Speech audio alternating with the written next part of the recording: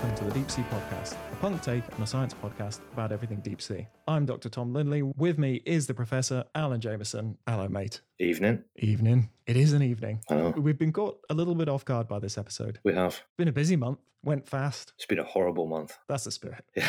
It's been a horrible month, but at least it's nearly over. This is true. The problem is we've only got about a day and a half to get this podcast recorded and put out. So, whoops. Yeah, sorry about that. I also feel I have to apologise from the last episode. We're declaring that we had fixed my audio problems. When very clearly we had not.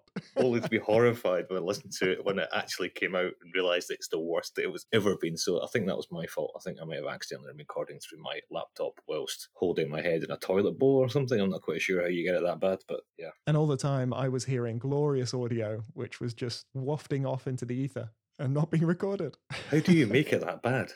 I don't get it. No, because even in the glory days of me and you shouting at each other over Skype, didn't sound that bad. And there's me going, oh yeah, finally fixed my audio, hey. And not everyone at home is going, really? What did he say? Whatever you say, mate. Whatever you say. Yeah, good job, Al. Yeah, it's gone really quick. It's been a busy old month. I turned 40, not having a breakdown at all. Did you? Yeah, midlife crisis time. You never told me that. Why didn't you tell me that? Oh, you should know. Yeah, it's not on my diary. You're in my diary. Oh, jeez, we're going to have to do something about that. Well, I'm in no rush because, as you remember from your 40th, it's a year. Yeah. It's a year-long celebration. It doesn't matter about the day. Yeah, that's true. Yeah, it's the top of the mountain. It's standing on Everest. Yeah, it just starts now. No, it's not, because in about 367 days, it's all downhill from there on. But just all I can say is enjoy the summit while you can. Okay. Because it'll be over as quick as this month has. My body is betraying me. And suddenly you realise you're only a day and a half away from releasing the podcast of life. I don't know what that means, but I like it. I don't know what it means either, but who cares? We're not even paid to talk. I was going to say, Oh. I'm just paid to say something, but I'm not. But we are. We are being paid, aren't we? Well, it's hard to put a value on this. Oh, no, we are being paid. No, yes, we Tom. technically... I'm setting you up here. Sorry, that's what they call a segue in the Yeah. industry. That was a beautiful segue as well, I might add. Thank you to all of our patrons. I'm genuinely surprised this is a way that we could keep the show going. We looked at merch, we looked at sort of sponsorship, and I never guessed that people would be listening and like it to the point that they just donate to keep it going. So thank you so much. New patrons for this month are James Fleming, Carney Levery, Christopher Rawlins, and Shona Riddle. Sorry, my phone rang. It never rang. So thank you so much to our patrons, people who join the Patreon. They get access to the Discord, and we've been having lots of fun over there. We went into deep sea art fairly recently, and we're sharing our favorite deep sea art. The meme thread is a juggernaut. I don't fully understand it because, as I said, I'm 40 and everyone else is young. So every day is girls' night on the meme thread. I don't fully understand it, but apparently pictures of deep sea fish and then writing girls' night over it. That's it. That's a meme. I'm really feeling my age. I don't know what's going on. Yeah. But I like it. It's good. I feel like that every day, Tom. Oh, is this it? Is this just what it's like? Yeah, I feel like I'm out of sync with the rest of the universe. Just slightly out of phase. Yeah. Oh. Anyway, so in terms of supporting the show, it's great that we have patrons and people are giving up their hard-earned money to hear us ramble every month. But, you could also just buy more aprons as well. No, actually, don't buy the aprons. The margin is terrible. Is it? Yeah, we love to see that folk are out there in the aprons, but yeah. Okay, what we need to do is a friend of the show needs to come up with and send us some advice on how to make money selling nothing but deep sea themed aprons. Just go niche, just purely that. And we want to look at unit sales in the hundreds of thousands to millions. Anyway, so yeah, we're looking for someone who can create a deep sea themed apron business that we can claim all of the profits of without doing much work, with unit sales in the hundreds of thousands to millions. And that would be greatly appreciated. You can email us at info@armortosoceanic.com. Okay, you could do that. We are in the process of changing who makes our merch for one that should be a little bit friendlier, a little bit cheaper for people who are supporting, and a larger wodge coming the way to keep this show going. Wodge. So thanks for that. Anyway, enough talking about the pennies. We just do it for the love. So this month, just to update everyone on what's been going on, I did a Sea Week webinar thing, which was really good fun, actually. But I also was on there with a few members of the Squid Squad, including Kat, and she sent me a Squid Squad t-shirt. So I now have Squid Squad merch, and I'm just wondering if it's a bit like when you stroke another dog when you're outside and then your dog. Like, are the fish going to know? Are they going to smell that I've been fraternizing with other groups? and they're going to reject me. Do the Squid Squad have an apron? They don't. They don't have an apron. They do have a design, though. It's only a matter of knowing the right people. All right. So I'll post a link to that webinar if anyone's interested in that. I ended up a lot on the radio this month. I don't know quite why, but I was on a local commercial radio station with like some very Kiwi shock jocks because the listeners had asked, do fish drink water? And so I bored everyone on their commute in by telling them the actual answer. So that's probably ruined a lot of people's day. I didn't actually get to hear the piece, so I don't know how much they made fun of me. What is the answer, Tom? In short? In short, saltwater fish drink so they don't dry up, and freshwater fish pee so they don't explode. There's more to it than that, but that's basically it. So saltwater fish drink. That'll do me. There you go. And they BBC Three reran Dark Places, apparently, which was that winter solstice thing that I did in Newcastle with the panel of 4 people talking about dark places. It was a weird one. I didn't realize it had been aired again, but friend of the show, Alex, was out camping and then just heard me randomly on the radio. So yeah, apparently that's been aired again. I did another podcast this month. Actually, I think it may be last month. I can't remember. I did a Fish of the Week podcast for the United States Fisheries and Wildlife Service podcast. Hey, what was your fish? The Mariana Snowfish. Good solid fish. Well, it was a little bit embarrassing because I wanted to talk about it, and this was when I was in quarantine on the way to, in Mexico or whatever, when I was away to the ship. And they obviously hadn't heard that it's not the deepest fish anymore, so it was a little bit awkward. So you immediately undercut it? Yeah, there's a whole podcast on the second deepest fish in the world. It's like, yeah, never mind. We'll put a link to it in the show notes if I can find it. Oh, cool. Oh, that reminds me as well, actually. I'm not sure. I don't think I spoke about this last one. I turn up in the New Species podcast as well. I did a little putting the deep sea in context bit for that one. So we'll link back to that one as well. I think that's out now. God, we've been doing lots of stuff. No wonder the month has gone quick. That's nothing, Tom. Nothing. What else you been doing? I can't even begin to explain. It's too much. It's one of those things, the higher up you get in academia, the more you spend your time doing stuff that you weren't trained in and nothing to do with your success in getting this far. That's what I find really frustrating sometimes. It's like some days you just can't believe the stuff you've had to deal with on the bigger picture stuff and all the meetings and the arguments and all the frictions that come with this job and all the rest of it. And then at the end of the day, I just want to take photos of fish. That's why this is what got me here. It wasn't my ability to negotiate or to delegate or to be emotional support or international politics. Yeah, it's just I used to be quite good at taking pictures of fish, and I still quite like having a crack at it. You used to get pictures of fish that no one had got pictures of before. Yeah. And that's it. And now here we are. Yeah. And I was just dealing with all this stuff I'm absolutely not trained. I mean, to be fair, I like to think I'm doing a good job of it, but it's exhausting, and it's absolutely not what I want to spend my days doing. So it's time to move to the North Pole, because that seems quite remote, and just sit there all day taking pictures of weird fish. Yeah, no one can find you. Yeah. Sounds good. Do you have a soundtrack for this month? Because I have one, but we might not like it. I don't. I've stopped listening to music completely this month, and last month. I've gone off music. That's ominous, because you are a music guy. I know. I can't find anything I'm into at the moment. I might have to Google what happens when you start to hate all your favourite music. There's a good little summed up version, which is if you hate everyone, eat. If you feel like everyone hates you, sleep. And I wish it didn't work a lot. Does it? It's pretty good to go by. What was it? If you hate everyone, eat? Yes. If you think everyone hates you, sleep? Yes. Really? Is life that simple? But okay.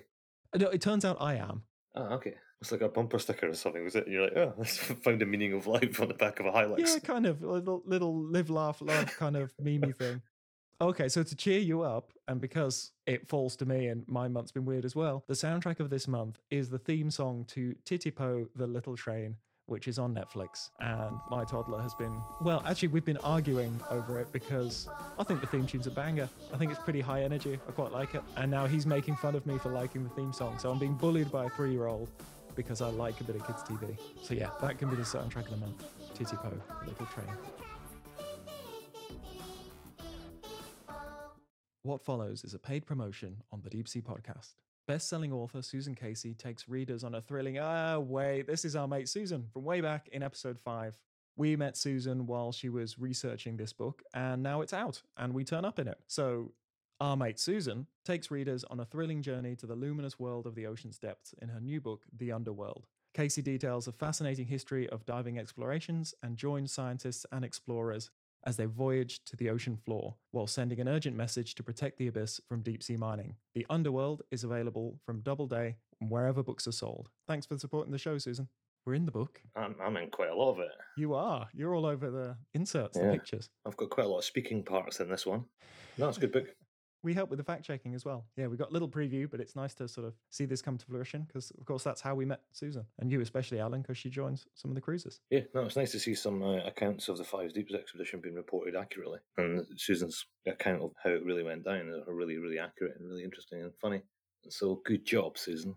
And on to some deep-sea news. The dive streaming has still been going nicely. Lots of lovely deep sea footage to watch, and I think one of the big ones was the hydrothermal vent fields filmed by Schmidt Ocean Institute, and they did something that was a little bit interesting actually. They used the ROV Sebastian and actually started turning over some of the volcanic crusts around the hydrothermal vents. And it turned out in the caves and tunnels below there was a lot of life living there as well. So there's sort of the classic hydrothermal vent fauna that we're all familiar with, the crabs and the giant tube worms and the shrimp, but they found a sort of equal amount of life living underneath, with lots of interesting questions about, are they able to move around the vent field, follow optimum conditions below the rock surface as well as above it. It's still really early results. Apparently they're going to publish something a bit more solid soon. I think the media are sort of grabbing hold of this and distorting it a little bit. What do they mean by caves and tunnels? I think they're at kind of the macro level. I think they literally mean just crevices. Just cracks. Yeah, not like Journey to the Center of the Earth under there. Yeah, it's not like you just drive from one to the other with a boot full of larvae.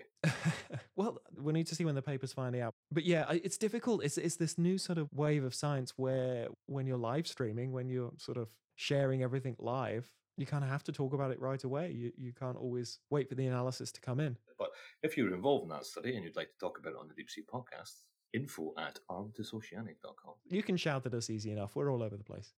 Previously, we were speaking about the octopus garden, so where a load of brooding octopi were found off the coast of California. And we'd hypothesized, and as had the authors at the time, that maybe they're looking at the elevated water temperature as a way of hurrying along the maturation of their eggs, because they brood their eggs, they look after them. Looking at the scars on the body of some of the octopus, they know how long they stay brooding there, so they're looking after them for years and years on end. But now the research is out and that has been confirmed. So it's looking like the hatching time of the eggs is being reduced from 5+ years down to about 2. So they're still brooding these eggs for like multiple years, but that's going to be a lot easier to survive. If you had a job that was going to take 6 years, then you'd certainly approve of it taking 2. So yeah, they're using these type of thermal nurseries to accelerate the maturation of their eggs, and they're found all over the world. So this is probably something these deep sea cephalopods are using to reproduce, which again, I know I harped on about it last time, is interesting with the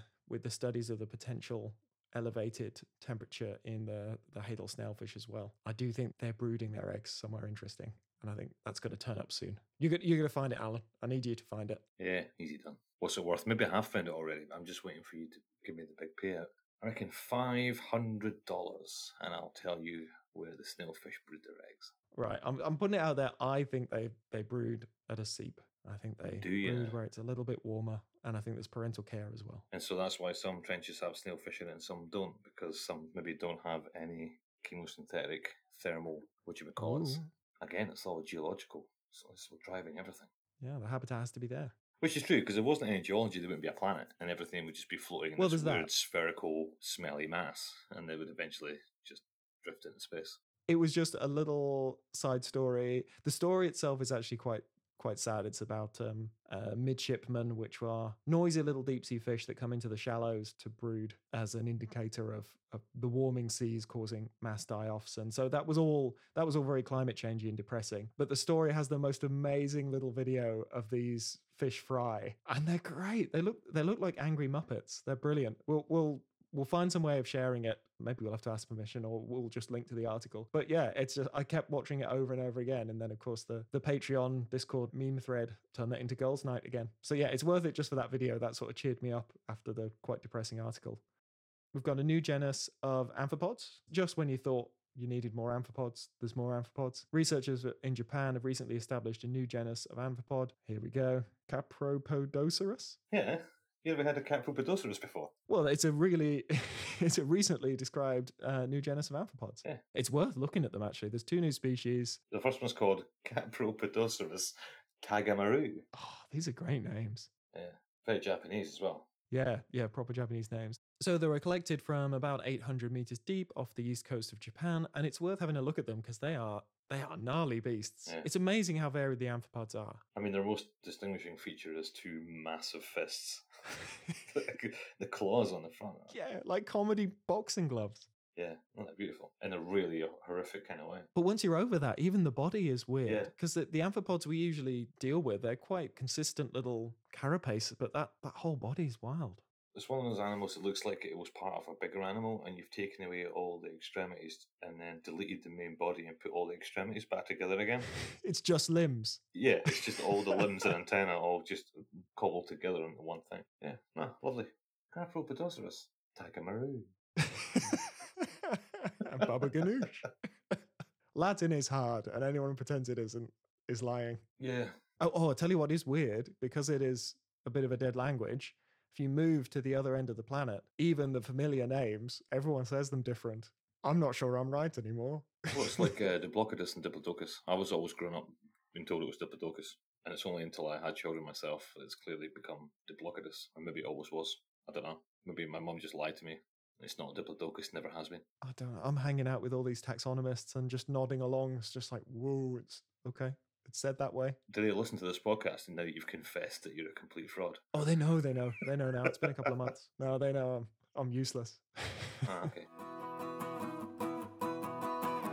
Since moving down here, I've been exposed to lots of interesting people, and I've been learning a great deal from them. And one of those people who I've been assaulting with my friendship has given me a wider appreciation to the molluscs, beyond the squids and octopi, the cephalopods, but basically beyond the snails pretending to be fish.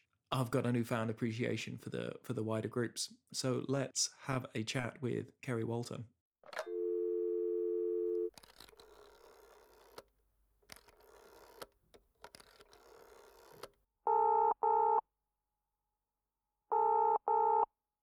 I'm joined by Kerry Walton, malacologist and invertebrate curator here at the Museum of New Zealand, Te Papa. So I didn't have a solid plan for the interview. I'm sure that's what you want to hear when you go in. But I hoped I had at least a broad grasp over habitat types and functional groups and what's going on out there. But you will regularly just mention offhand something that I had absolutely no idea about. You showed me a snail yesterday with a bivalve shell, so a snail that opens like a mussel, and I wasn't ready for that. It could all be an elaborate ruse. You could all just sort of create these things and then show me just as like a gang stalking manipulation thing. But regularly you'll bring up something that I've never even considered. So I wanted to have a little chat about the wider mollusk group. We've done squids and octopuses, and they, I'd say, are the charismatic megafauna, that cursed term. But there is a lot of unsung groups within mollusks, so I wanted to broaden the horizon a little bit. So thanks for coming on and having a chat. Thanks for having me. So we were chatting a little bit yesterday about why it is so important to have a grasp of the molluscan diversity, and you were giving me a few examples of the wider things you can tell just from having a decent understanding of the mollusk component to, say, a habitat or adjacent habitats. Yeah, it's not unique to mollusks, but mollusks are probably the best example where you can use very high level of knowledge of one group to extrapolate and answer bigger picture questions about ecosystem form and function and diversity. Mollusks have a couple of advantages. For one, they're one of the largest animal groups there is, second only to the arthropods, which are insects, crustaceans. We've got between 200 and 300,000 living mollusk species, and the majority of those, roughly 90%, produce a shell, which has a relatively high preservation potential. And what that means is you can get presence-absence data for mollusks, which you couldn't for the majority of soft-bodied organisms. And remarkably, of the roughly 4,500 living species we have in New Zealand, the majority have never been seen alive or collected alive. We believe, we assume they're extant, on the basis of known rates of shell degradation. But we collect their shells from death assemblages by dredging at the base of seamounts or canyons, for example, or for terrestrial species by sieving leaf litter and getting the small arboreal snails out of it that way. So it's a combination of like this really high diversity and the parts of them that we can identify to sort of quite high level, like species level, preserve really well. Yeah, so high diversity, high preservation potential, the fact they produce a shell is very advantageous, and there are some groups which are very much the exception, but most mollusk species can be identifiable with a degree of confidence by an expert to species level from the shell alone. You don't need to dissect the anatomy, you don't need to sequence them. And you were telling me that about how well they preserve, that they sort of do a self-buffering thing once they've decomposed to a certain level, and then you were talking about finding what would be a fossil any other time. It sort of looks like it died yesterday. They just preserve incredibly well. There was a study published a few years ago that was carbon dating what looked like fresh shells on a beach, and while the majority were fresh in the sense of weeks to months old, some of them were thousands of years old, and the difference was barely perceptible with the naked eye. So we often make this distinction between recent and fossil, and people will fight you over those terms, especially if you throw subfossil into the mix. Great way to annoy a few paleontologists. But fossilization is the process of mineral replacement. Shells are minerals, and the rate of mineral replacement in which minerals actually get replaced is contextual on the depositional setting, what the sediment contains, different pH values, and so on. So what we have, if you've got a carbonate-rich deposit, which might be a bryozoan bed or a shell bed, where the majority of the sand or mud has a high carbonate content, that self-buffers against acidic effect of the seawater, and it means those shells can remain looking extremely fresh for perhaps 10,000 years or more. And conversely, if you have suboptimal conditions, a mud that has a low carbonate content, for example, you can have a living mollusk, it hasn't even bothered to die yet, that's already got a partially fossilized shell. It's lived long enough to start fossilizing. Yeah, effectively, yes. Or at least a highly eroded shell is more common for deeper water taxa. That's cool. And they can also pass through sort of predator digestive tracts as well. Like even fish poop can still have some recognizable material in. Yeah, going through fish guts is one of the easiest ways to collect deep sea molluscs, especially when they're from a hard bottom habitat that would be difficult to sample otherwise. Yeah, a lot of the early deep sea mollusk collecting, in particular by shell collectors as well, is done by going through fish guts, and they're in a remarkable state of preservation. Often the shells will pass through completely intact. For some species, it's hypothesized that the animal will pass through living, where they can seal the shell off completely with their opercula, and that's one potential means of dispersal for some of these species. Generally, the deeper you go, the fish will be more inclined to eat whatever they encounter. So most deep-sea fish that are frequently in contact with the bottom will nibble away at a mollusk where visible. Anything you stick out gets nibbled on. So yeah, they're quite good sampling tools. Like a lot of our really good Antarctic stuff is thrown up by ice fish. Like, things we never catch in the nets, they vomit up. So they do the sampling for us. And you were saying how this is really handy for maybe habitats that are really difficult to sample, like rocky, stony habitats where we couldn't pull a dredge. The presence of these shells sort of rolling downhill and in the guts of fish that are living in the area indicates that this habitat is present, even if we can't sample it directly. Absolutely. The problem with relying on a collection built from ex-fish gut material is it's often poorly localized.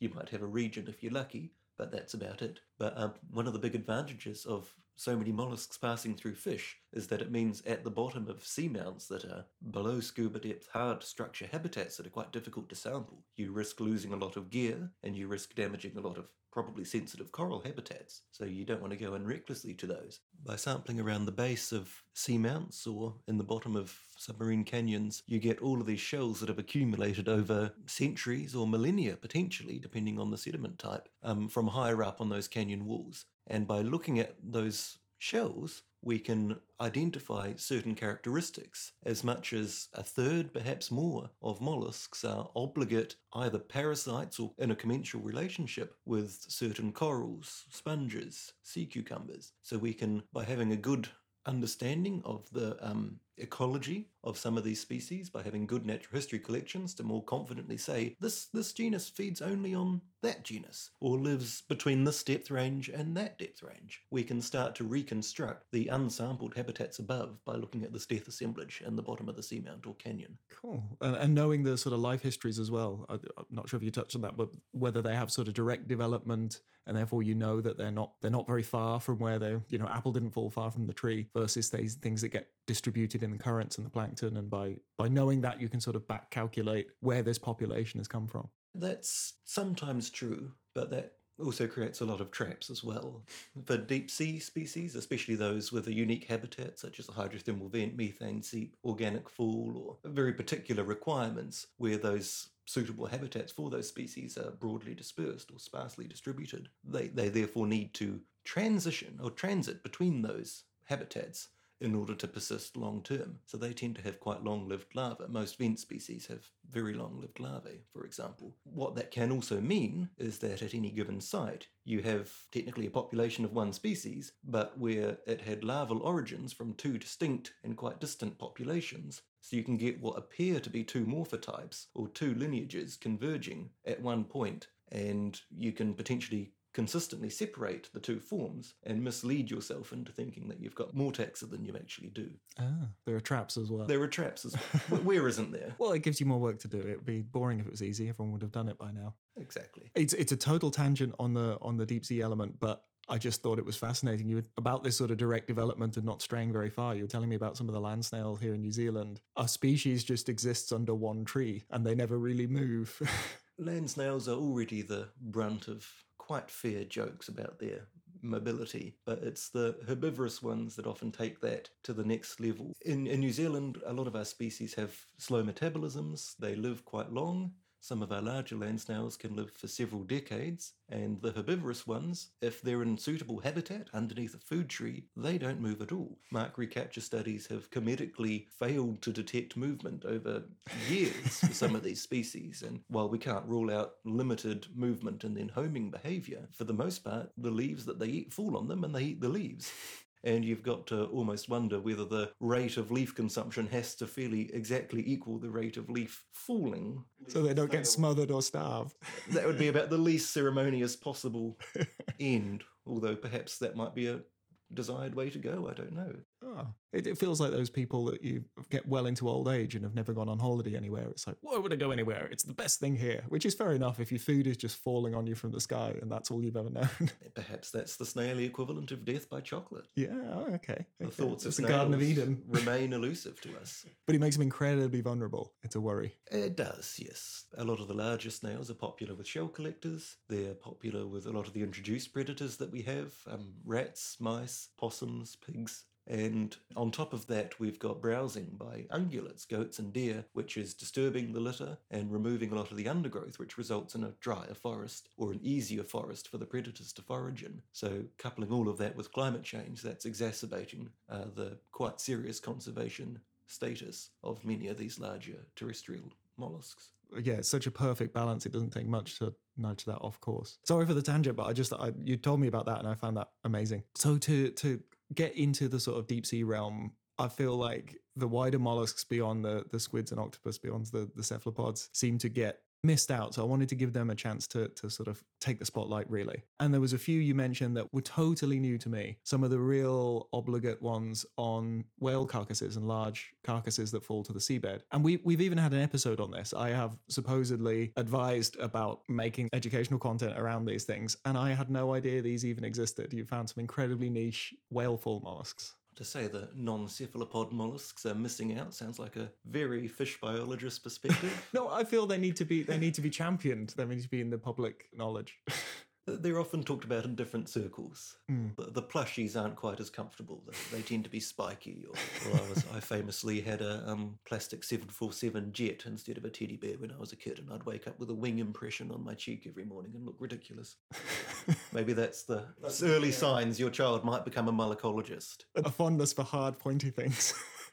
Well, I don't know about that. So yeah, what were some of these like really specialised whale fall mollusks? The core of a whalefall community often comes down after you've had the initial successive cycles of the detritivores feeding on the flesh itself. You have bacterial action producing hydrogen sulfide as the bones decay. And the bones of cetaceans are much more oil-rich than the bones of equivalently sized fish. Well, equivalently sized bones, perhaps the fish might not be the same size. So they produce a lot more hydrogen sulfide, so you end up with these quite unique communities that have some semblance, certainly ecologically, with hydrothermal vent and methane seep communities. And at family and sometimes genus level, you get a lot of the same species. There are very few species that are actually in common between those different habitat types. At the core, from a mollusk perspective, or at least the most visible faunal element of these whale falls, would be the little Bathymodioline mussels, of which there's a variety of genera. And there have been a few projects that said, oh, we think we've got a couple of things here, we'll do a bit of sequencing, and after reaching half a dozen... How hard can it be? half a dozen species from 8 samples, they go, oh, let's go do something else. It's a nice day, isn't it?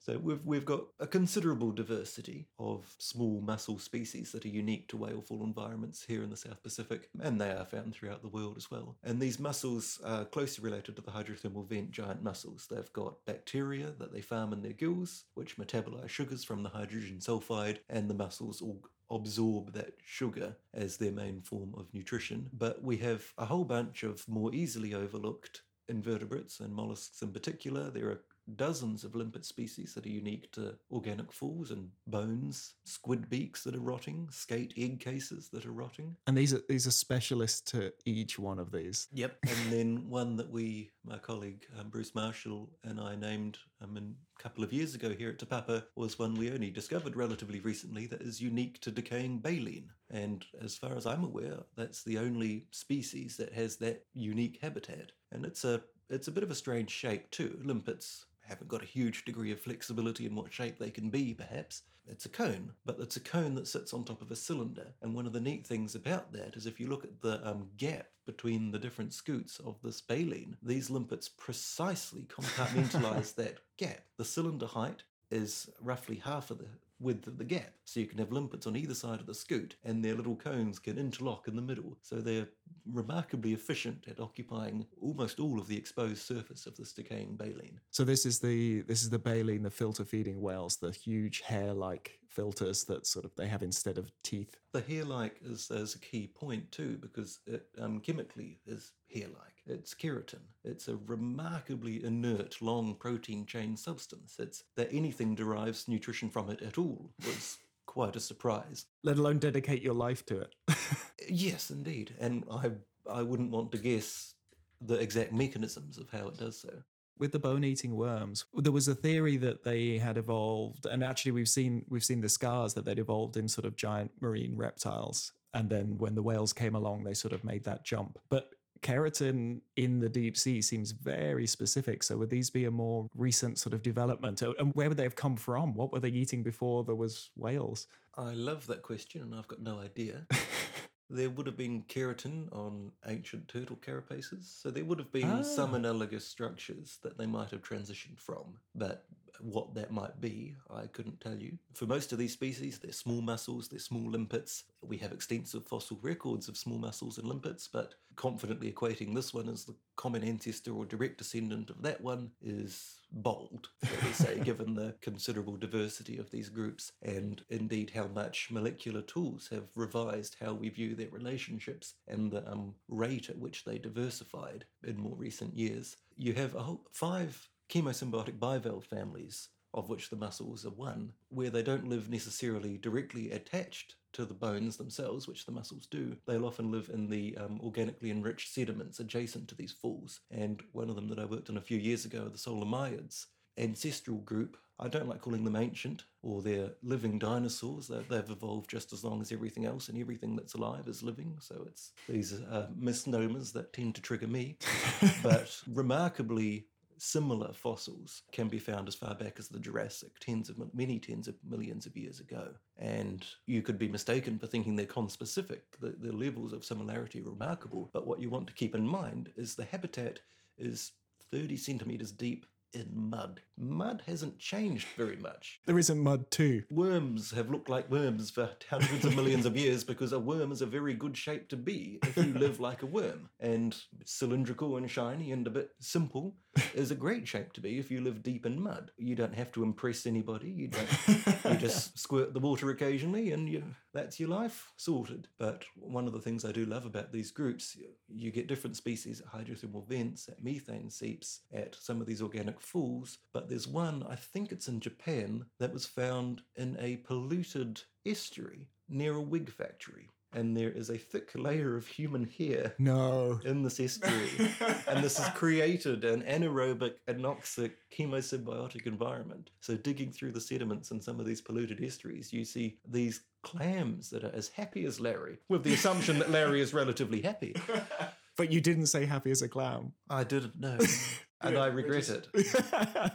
That is weird. That is so weird. And these are... Well, I guess not even deeper because you get anoxic conditions in lots of places, but living on human wig hair is particularly weird. I like that a lot. They're among the dominant animals in the fjords south of New Zealand. And the reason for that, if you've ever tried dredging in the fjords, you'll know it's quite unpleasant because these are very steep-sided mountainous areas that drop down to about 300, 400 metres quite rapidly. And in the base of these fjords, you just have a crisscross lattice of entire trees that are probably not feeling too fresh, overlain on mud. So it's very hard to sample. You get a long straight trunk going into your dredge or whatever you're sampling with, and it doesn't matter how big your boat is, that's not coming to the surface. So most of the samples we have were taken by grabs, which are useful for certain types of questions. I usually prefer larger samples. I'm interested in getting some of those rarer species and greater sample sizes. But what we see is that these chemosymbiotic species are in particularly high abundance, and there's 3 of them that co-occur in the Solomyidae family. There's other families present there too, and they form the basis of the food chain. It's the majority of the food of many of the main fishery species like blue cod that we have in the fjords as well. So it's an unusual example where a chemosymbiotic ecosystem directly sustains a inshore ecosystem and indeed a major fishery. It's not some far off deep sea thing. It's literally coastal and a fishery. You could throw a rock out off the top of one of these mountains and it will land in hundreds of meters in places. I need to play more in Fjordland. I'm looking forward to getting out there.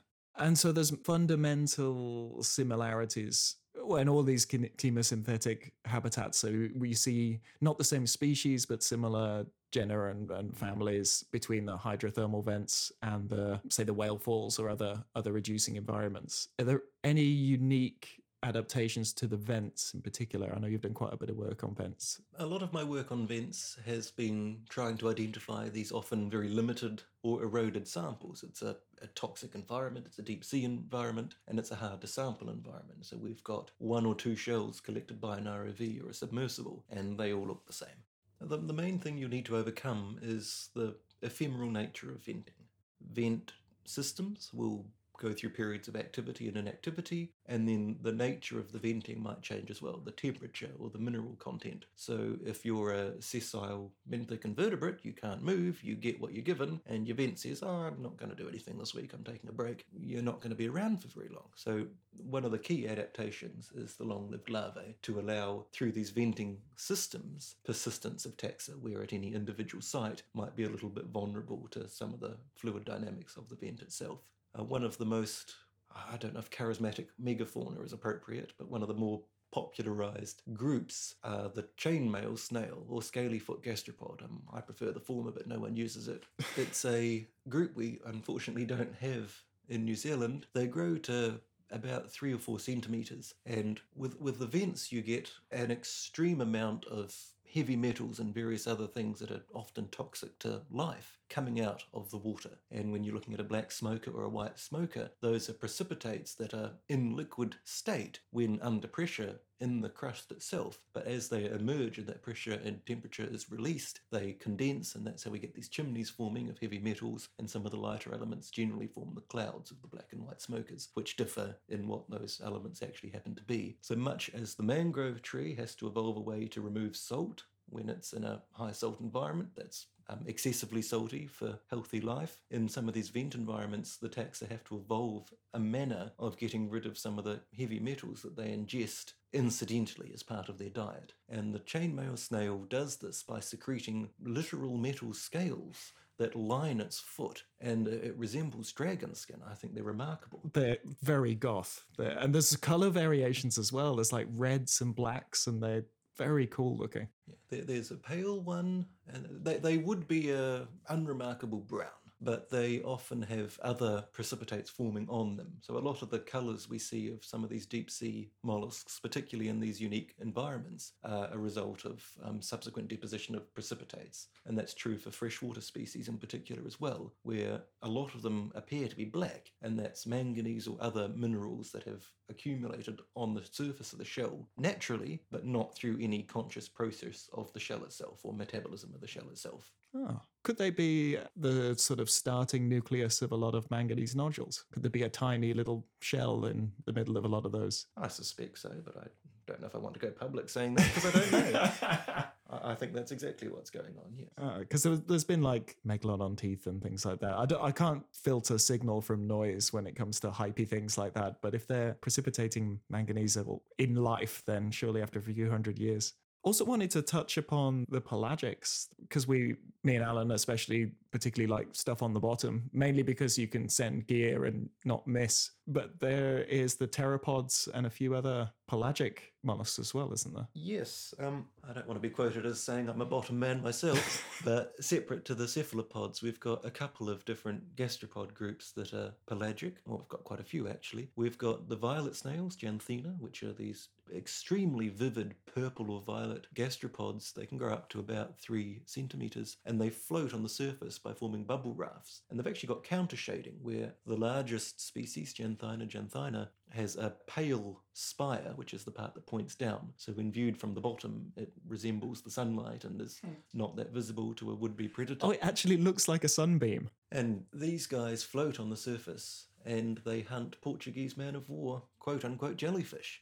Doing a service. So there's some unique species like that. We've got pelagic nudibranchs. We've got a couple of other very obscure pelagic groups. Perhaps the most ecologically important would be the pteropods, or sea butterflies, which are abundant and largely unknown to most people because they seldom wash up. Not all of them produce shells, but most of them do, and they'll be in the order of a couple of millimetres up to the largest would be just shy of 2 centimetres. In its shell, the animal itself might be twice that size. And just with many of the other zooplankton, they'll float up and down according to what time of day it is, and they form a substantial proportion of the diet for a very large amount of pelagic fish species. Yeah, our sunfish from a couple of months ago was full of them, and you helped ID those. Yeah, that was one of the most exciting recent discoveries, I'm told. Sunfish seldom have much in their guts, whether that's due to a fast metabolism or fish biologists, which do not include myself, aren't sure. But we recently received a suite of relatively small sunfish, one of which had a full gut, and we were pleasantly surprised to see 3 pteropod and 1 atlantid species, 4 pelagic gastropod species within the gut, which first answered the question of what do they eat, and quite conclusively. It's well worth having a look. We'll put some links in the show notes because they're beautiful, actually. The pteropods are really, really beautiful. There's one particularly colourful one with a yellow head. It's the one that always shows up on Google Images. It's got a yellow head and a sort of purpley wings. One of the problems with a lot of these species that they can be semi-iridescent. So the question of what colour is them could be counter question of what colour would you like it to be. Do we use polarised light? What lens do we use? How do we correct for colour dispersal or dispersion? As part of that seawater? Disappearing in the open water, that is sort of... And they tend to be photographed at night when they come to the surface if you're blue water diving or blackwater diving. Is that name still valid? I heard that pteropod disappeared for a while. Is it back? Is that still the correct term? It's the most commonly and widely used. What a polite way of saying no. It has a strict biological sense in that it refers to the group Pteropoda, but generally I would use it for many of those pelagic groups. Yeah, I think it's valid. Yeah, it's okay. Okay, it's been component. I think I it should quickly check worms in between confidently stating to how many people listen to this again? Well, there's both of our mums, and my wife sometimes listens, but she's quite far behind. They won't check you. Getting on to the really deep stuff. So long beyond when the fish give up, we're getting mollusks right to the bottom of the deep trenches. And I was always surprised at how, well, they're sort of proteinaceous. There isn't, the shell feels like a soft membrane rather than a classic sort of gastropod snail shell. What's going on down there? That is probably in large a part of the average mineral composition of the sediment in which these animals are living. Some of the vent species, Alviniconcha is a great example. Looks like a garden snail. It's about that size and shape, except it's almost entirely the chitinous exoskeleton. So most shells are comprised of two main layers. Shell biologists be screaming, there's dozens of different layers or sublayers, and that's completely true. But for simplicity's sake, there's a carbonate layer, which is the inside, or what you might think of as the shell itself, and then you've got what is usually a thinner outer layer, which is often translucent or transparent, often green or brown, which is chitinous.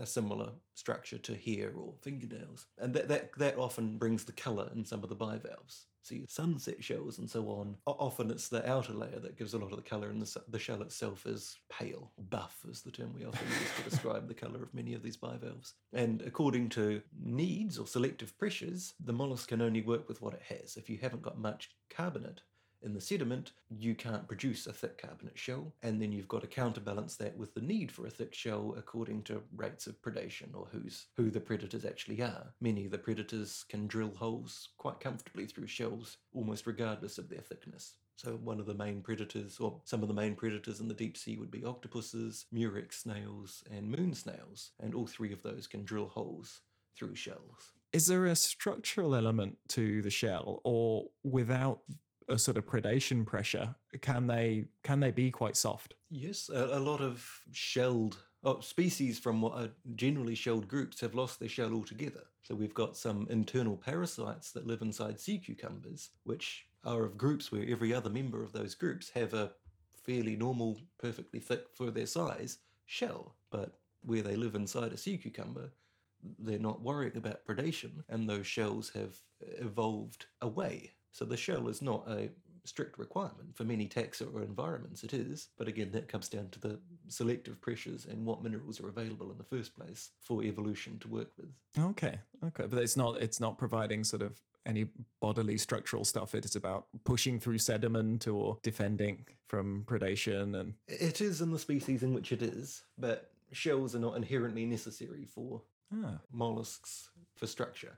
So for bivalves that have shells, if you took away the shell, it's going to flop around and die. It's necessary, but you've got some groups where the animal fully envelops the shell and the shell has reduced, maybe not disappeared entirely, but it no longer serves the same function that it used to have. We talk about slugs and snails, but a surprising number of slugs, including the common garden slug found throughout the world, native to Europe and the Mediterranean, that actually has a shell. It's got a tiny white shell where the slug itself might be 2-3 centimetres and the shell might be 3 or 4 millimetres long. I did not know that. Your most common slugs will often have a little shell inside them. And you could argue whether that's actually serving a structural function at all, whether it's just left over but not such a burden that evolution has sought to get rid of it within just a few generations. It could be mineral storage even. And then we've got semi-slugs, which are particularly common on land, but we have marine ones as well, where there remains a visible external shell, but it is so reduced that the animal or the soft parts, there's no satisfying term for that. The shell is part of the animal in the same way that your skeleton is part of the human animal. So to say the shell versus the animal is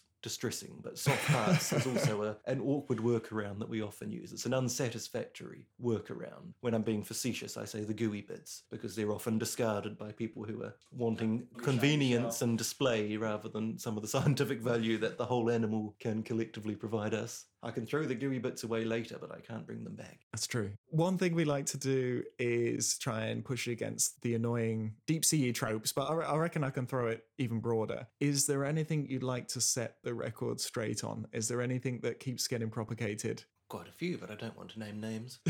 One that has come up in regular conversation is that people keep flipping snails in Photoshop because the world looks better going the other way, or it fits nicer into their composition. I don't want to say that gets me every time in case people I don't like are listening to this, but it is remarkable how often you're looking at a photo of a snail and the shell coils in the wrong direction.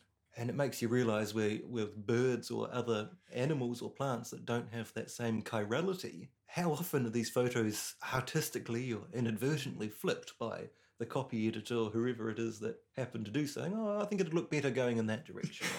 Or the lighting, this would flow nice with the other image I wanted to put on the page. So the vast majority of coiled gastropod shells coil in a certain direction. And there are very rare exceptions where, through a genetic mishap, they might coil in the wrong direction. And it's an absolute minority, a couple of % at most of species that normally coil in the sinistral, in the other direction.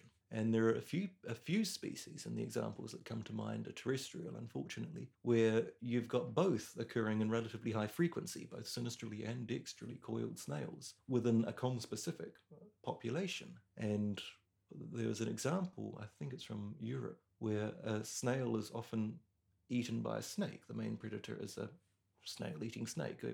Herpetologists are very creative. Not all. It says exactly what it does on the tin. True to label.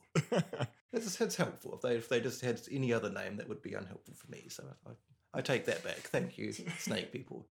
But where the snakes would have a asymmetrical jaw where they could more easily feed on snails that coil in a certain direction, we create selection for snails that coil in the less abundant direction. So you could call it diversifying selection or stabilizing selection. Have the snakes caught up yet? Is there a snake that... There's probably one that got teased by his mates as a youngster, but now he gets more snails and he's bigger than the others. And like, oh, strange direction Jim is... doing pretty well. Old wonky Jim is doing quite well for himself. Yeah, it's just a constant arms race. But yeah, I've been walking around with you and seeing it just sort of trigger you. It's like that snail's on backwards. That snail's been flipped. It's everywhere. And when you know to look for it. I'm glad you brought that one up though. That would be probably the best example of things that irk me. I think that's good. Keep an eye on the snails, folks. They're often on backwards. Thanks so much for having a chat. I know you were reluctant, but thank you. It was a really good chat. You regularly bring up things that I have no idea about, so I just wanted to capture some of them. It was a pleasure. Thank you for having me.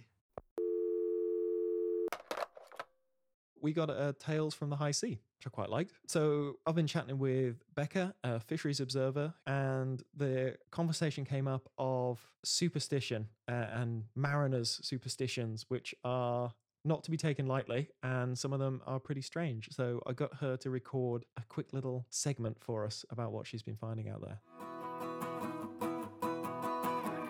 Hey, my name is Becca Nichols, and I am currently working as a scientific fisheries observer in the South Atlantic. My job is to board the various fishing vessels in our zone to collect biological data on target and bycatch species for use in the stock assessments and management of the fishery. Something I found absolutely fascinating working at sea is the different superstitions of the crew. The majority of the vessels I work on are Spanish or Spanish run, with most of the officers being Galician, but the crew are from a multitude of countries. As the sayings go, below 40 degrees south there is no law, below 50 degrees south there is no God. The roaring 40s, the ferocious 50s, and the screaming 60s. These phrases describe the winds that batter the southern oceans, that make conditions at sea a dangerous place to work. And so you can see why a little hope from a superstition can stick in such remote and wild locations. One of the most common I've found on these vessels is garlic on the bridge. I've been told by the officers that they ward off bad omens and sea witches. Women are also often seen as bad omens on these vessels. I am often the only scientist and the only woman on board when I work. I am always treated well and with respect when I'm on board, but that doesn't stop the superstition. My first 4 vessels happened to have medical evacuations, none of which did I have any interaction with, but according to them I was the reason. My third vessel was the patrol vessel, a 35-year-old converted jigger, dropping me off at my next deployment, and the second engineer suddenly collapsed and we had to turn around to get him help. After I was dropped off the next day, the radar went kaput. Upon my next pickup, I was informed I broke the second engineer and the radar. This has continued to be a running joke with the PV crew. On my fourth vessel, they were so superstitious of me after a guy sliced his finger and was evacuated that they put garlic in my room and under my bed. On my fifth vessel, we were getting bad catches on the first 2 days, and the captain expressed to me that I was a bad omen. We subsequently had a week of catches so large that they had to cut the net to release some of the catch to get the net on board every day.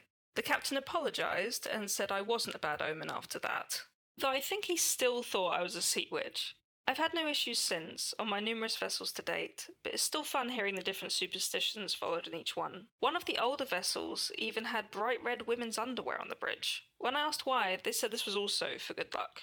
Some other common superstitions are not allowed to whistle, as you'll call bad winds. Umbrellas are forbidden on board, as it is believed you are tempting the fate of the bad weather. If you tear the page off a calendar, you're going to go home a month later than planned, as the calendar must be folded instead. It's bad luck to embark or marry on a Tuesday, Martes. Mars being the god of war, it is understood that embarking on a Tuesday would mean you meet war. And you should never say the word church on a vessel. You should say bell house. Or the word priest. You should say he who wears a skirt. What kind of superstitions have you guys come across? Thanks for listening. I hope you enjoyed. Best wishes and fishes. And she followed up, actually. We kept chatting after she recorded that. Like we'd heard before the idea that women are bad luck on boats, but I didn't realize that's fairly recent. And apparently one of the older captains were telling her that actually women used to be good luck on boats. And the lovely little gem of they used to get women to urinate on the new nets as a way of baptizing them for good catches, or they used to tie women's used underwear to the net. Yeah. So I've heard women being bad luck. And I remember some of the older marine crew not liking it when far more women were going offshore, basically. Often the scientists, we tended to have a much higher proportion of women.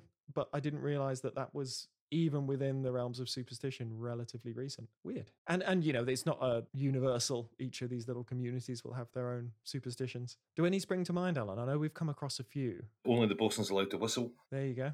At one point, I believe somebody told me that green things were unlucky on the ship. And I remember the ship I was on had a green deck.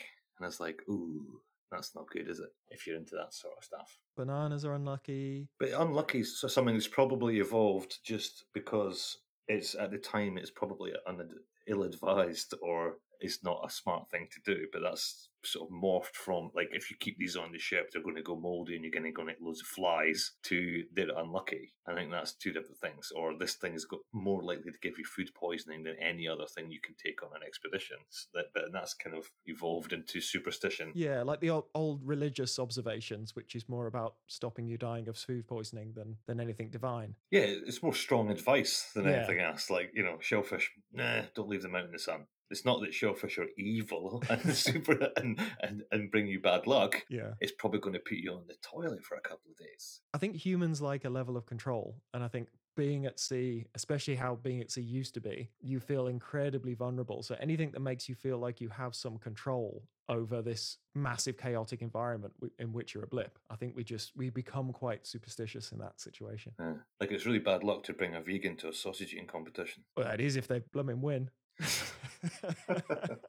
It's going to put you to shame.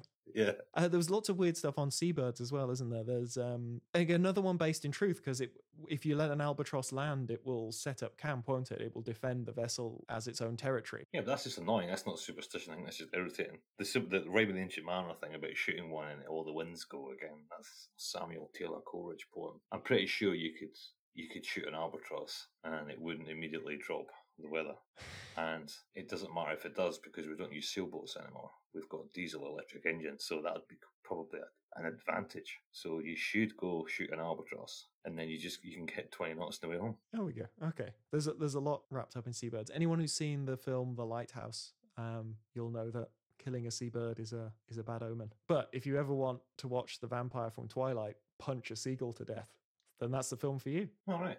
You're not a smelly guy. Is he smelly? I don't know. He kind of looks a bit smelly. It has Willem Dafoe in it. It's actually brilliant, but it's nuts. I've got no comment on whether or not Willem Dafoe smells or not, but I think the other guy, he strikes me as someone who probably smells quite a lot. Not in a good way. And that's beautiful, but smelly. Is he beautiful? I don't know. I didn't comment on that. I just commented on what he might smell like. But And it's just, I'm not basing that on anything other than the fact that I feel that he would be a smelly man. Well, it's probably smelly in this film. I think they both get quite smelly. I think punching a seagull to death is the act of a smelly man. Yes. I'm just going to agree with that. Yes. That feels solid, that, right? It's a smelly thing to do. Yeah, it's a really smelly thing to do with your smelly hands. But yeah, no, I think that's solid. Yeah. Okay. All right. Fair enough. And on that concludes this episode of the Deep Sea Podcast. We now have a support us page to keep the podcast going. We are really grateful for everyone who has helped us out. We've listed lots of ways to help us, from the free, like leaving a review, telling people about it, to becoming a patron, to buying merch. All lovely, lovely stuff. And so we'll show that in the show notes. There'll be wider reading and anything we talked about also in the show notes. So until next time, we'll deep see you next time, and I abyss you already.